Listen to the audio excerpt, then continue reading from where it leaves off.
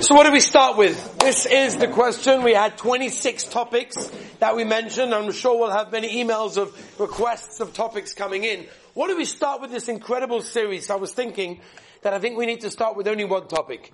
And this is going to be, Be'ez Hashem, the topic of today.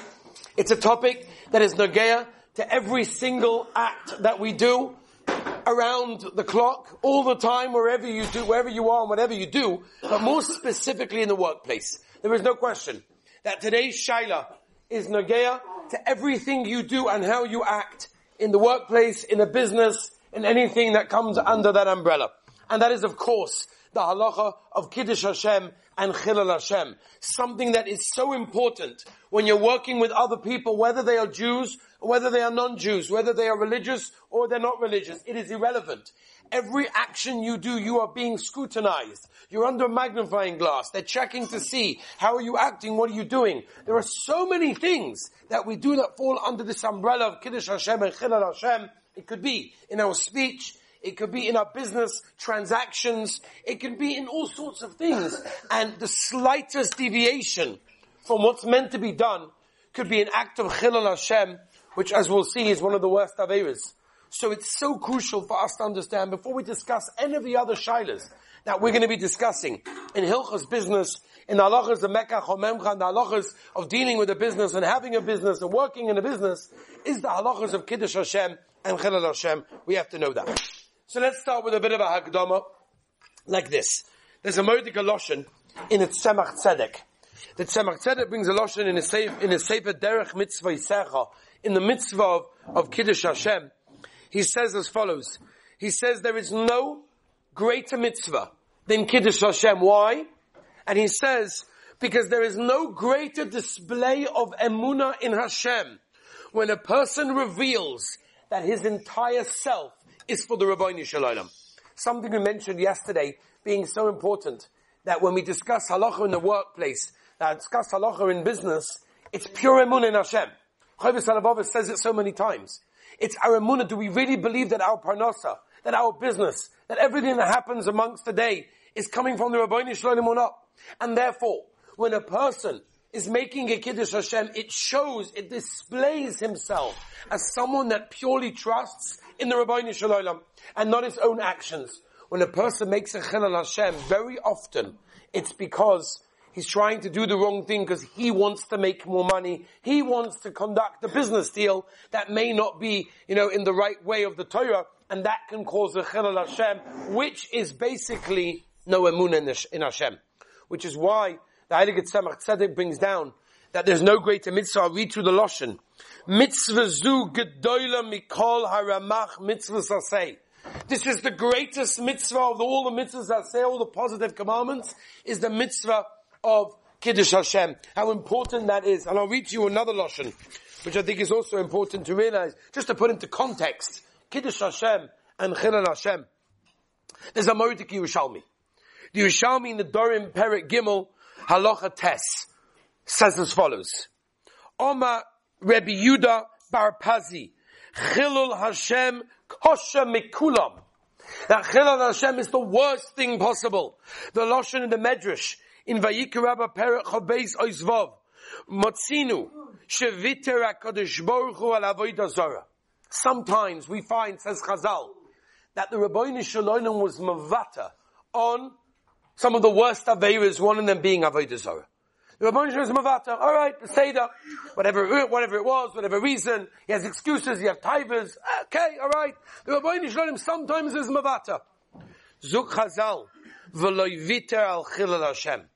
The Rabbeinu Shalom is never mavata on Chilul Hashem. So we're dealing with something that is so chomer, something that we almost don't find anywhere else. In fact, the Gemara tells us in Yuma Pevov, the Rambam Paskins Halacha L'Maisa, anyone that learned Hilchos Tshuva Perek Aleph, the Rambam Paskins that the only way that a person can ever do Tshuva for Chilul Hashem is by dying.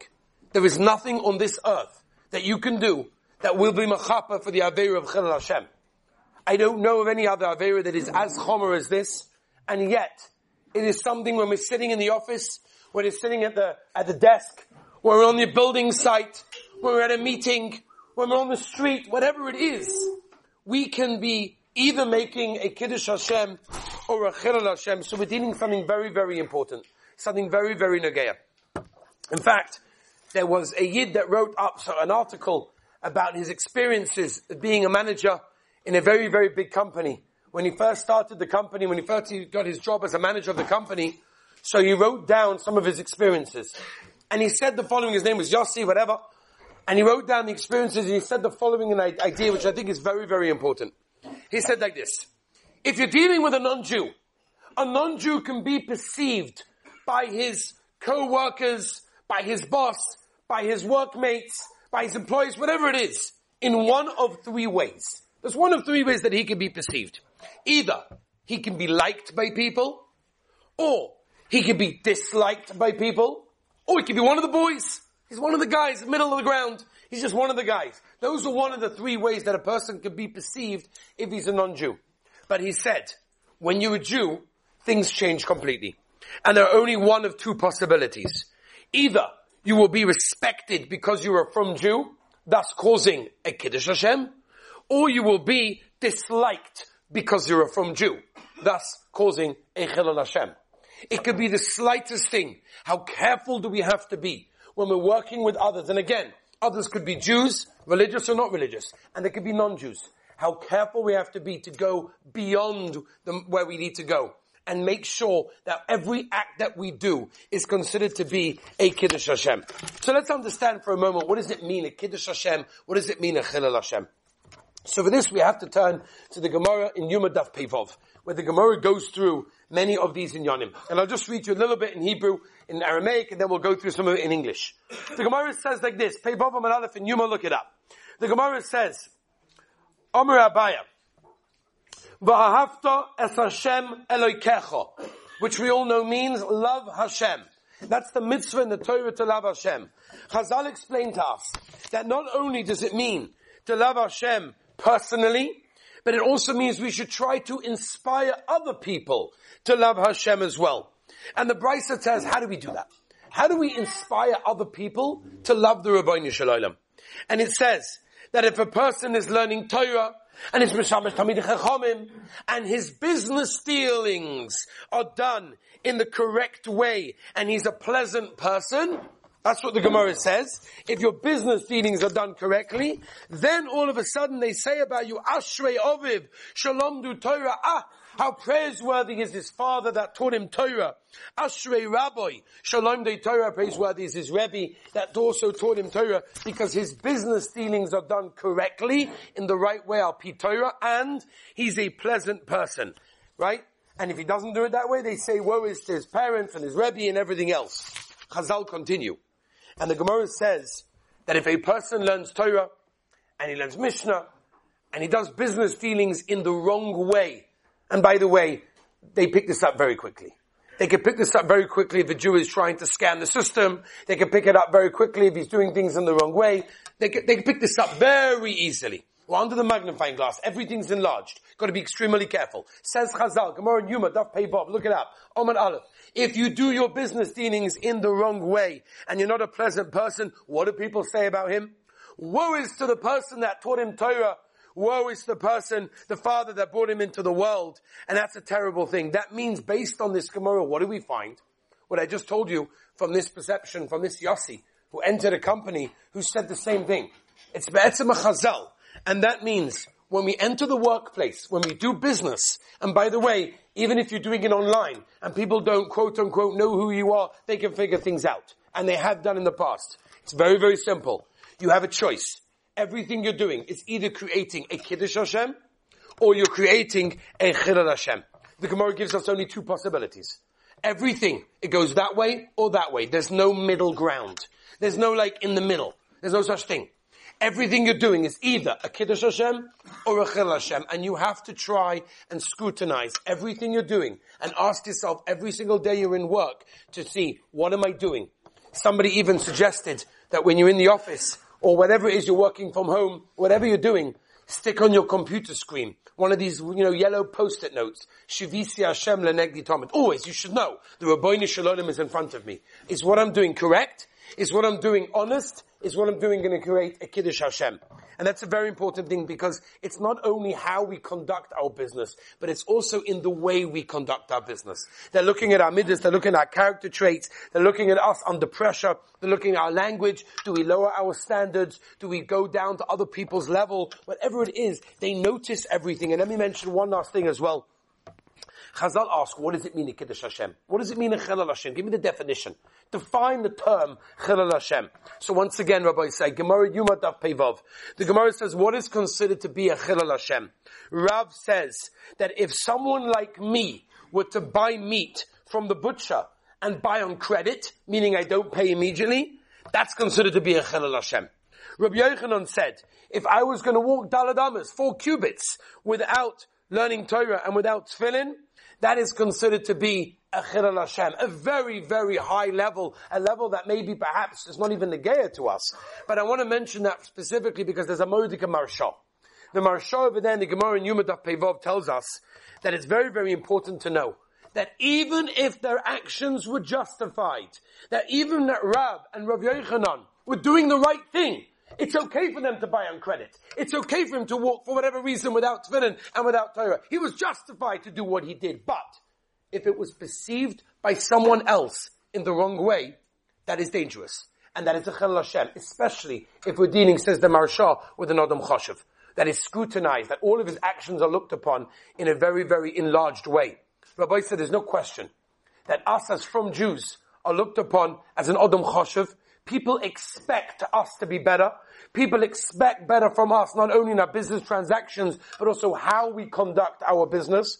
And therefore we have to be careful. If we're viewed in a magnifying glass, everything we do is going to be viewed in that way. And it's so important for us to be able to keep our values, hold on to our principles. I'll tell you a Mordecai Maisa. The Maisa goes like this. There was a guy from Jew, as there are many, who wanted to study to become a lawyer. So the process to become a lawyer, my uncle was a lawyer in America for many, many years. He told me the process. It's a very rigorous, difficult process to become a lawyer. How it works is, obviously you study for a bunch of years, and then you go through a number of tests. And each test that you do knocks off a bunch of people that are not holding in the inyonim. In other words, if you start with 400 people, after test number 1, they're going to knock out already 300 people. These guys are not negaya. And it goes from test to test to test, until eventually they get to a group of 10. So if you started with 400, after a bunch of tests, they're going to knock everybody out. You guys are not negaya. Find another job, find another profession. But there'll be 10 guys that are going to qualify to one of the top jobs. And they'll take those 10 guys. Again, everyone has a different process, but this was the process that he explained to me. That every process is different, but this is how his one was. They take the 10 guys and they bring them to like one of these fancy courtrooms, to one of these buildings that they have all different courts and systems and whatever it is over there. They bring them in over there and they judge them in front of a whole group of judges. It's a whole very scary, rigorous program. So there was a Yid, from Yid, who decided he'd become a lawyer. He went all the way and he made it to the last 10. He made it to that group of 10 people. Unbelievable. And he got there, and as he gets to the outside of the building, he's the only from Jew in the group. Some of them are goyim, some of them are not religious. He's the only from one there. He thinks to himself, should I wear my yarmulke or should I not wear my yarmulke? Like, is the pshat they're going to look at me better with my yarmulke, or is the pshat they're going to look at me worse with my yarmulke? I don't know. So when he comes there, he's got his yarmulke on. No, I'm not going to wear it. He puts it in his pocket. It's better that they don't know. The group of 10 people over there, one guy with a yarmulke, it's probably not a good idea. So he takes it up. He gets into the building, gets to the first floor by the staircase over there, right before the elevator. Then he says, you know what, I'm a Jew. I'm religious, I'm proud, religious rights, whatever it is, I'm putting it on. He puts it on. Fine. He gets in the elevator, gets to the second floor, which is where he needs to get to. Comes up the elevator, and he's like, nah, I can't. Israel, no, I can't, don't want to have any problem. Takes off the yarmulke and puts it in his pocket. And it goes on a couple of times till he reaches the room of the courthouse, whatever it is that he had to do. He does the test, 10 guys are there, we'll get back to you. He gets an email a week or two later from the company, and they said to him, I'm terribly sorry that we are not accepting you. And he couldn't believe it, because he really felt that he did great. He really felt that he did great. He saw that he answered, he was confident, he had all the right, it doesn't make sense. So he called up the guy. He said, could you at least tell me, I want to learn from my mistakes. I made it all this far. Tell me why. Why is it that I didn't pass the test? He said as follows. He said, we have cameras in the entire building. A lawyer has to be someone that can stand up to his principles, that he knows what's right. We saw that you were struggling. We knew you, we think we didn't research you. We knew you were religious Jew. And ever we knew you religious Jews wear yarmulkes. We saw you struggling with your religion. Do you not? Do you not? Yes, principle, not principle. We can't have someone that works here, that is a lawyer, that doesn't keep up to his principles and hold them strong. And therefore, Rabbi say, when we hold on to our principles, when we know what's right and we do the right thing, however hard that may be, and even if we feel it's going to get us a loss of money, and we're going to lose the customer if we don't do this, that, and the other, we have to have a munah in Rabbi Shalom. We have to believe that everything is from Hashem. As the Tzemach Tzedek said, we started with today, that everything is from Hashem, and when a person acts with the Kiddush Hashem, there is no greater act. There's no greater mitzvah because it shows that he believes that everything is the Rabbeinu Shalom. Be careful when you're in the workplace. Be careful when you're around other people. At any time during the day, wherever you are, make sure that you're living with Hashem and you're creating a Kiddush Hashem. Thank you, Rabbi. Have a wonderful day.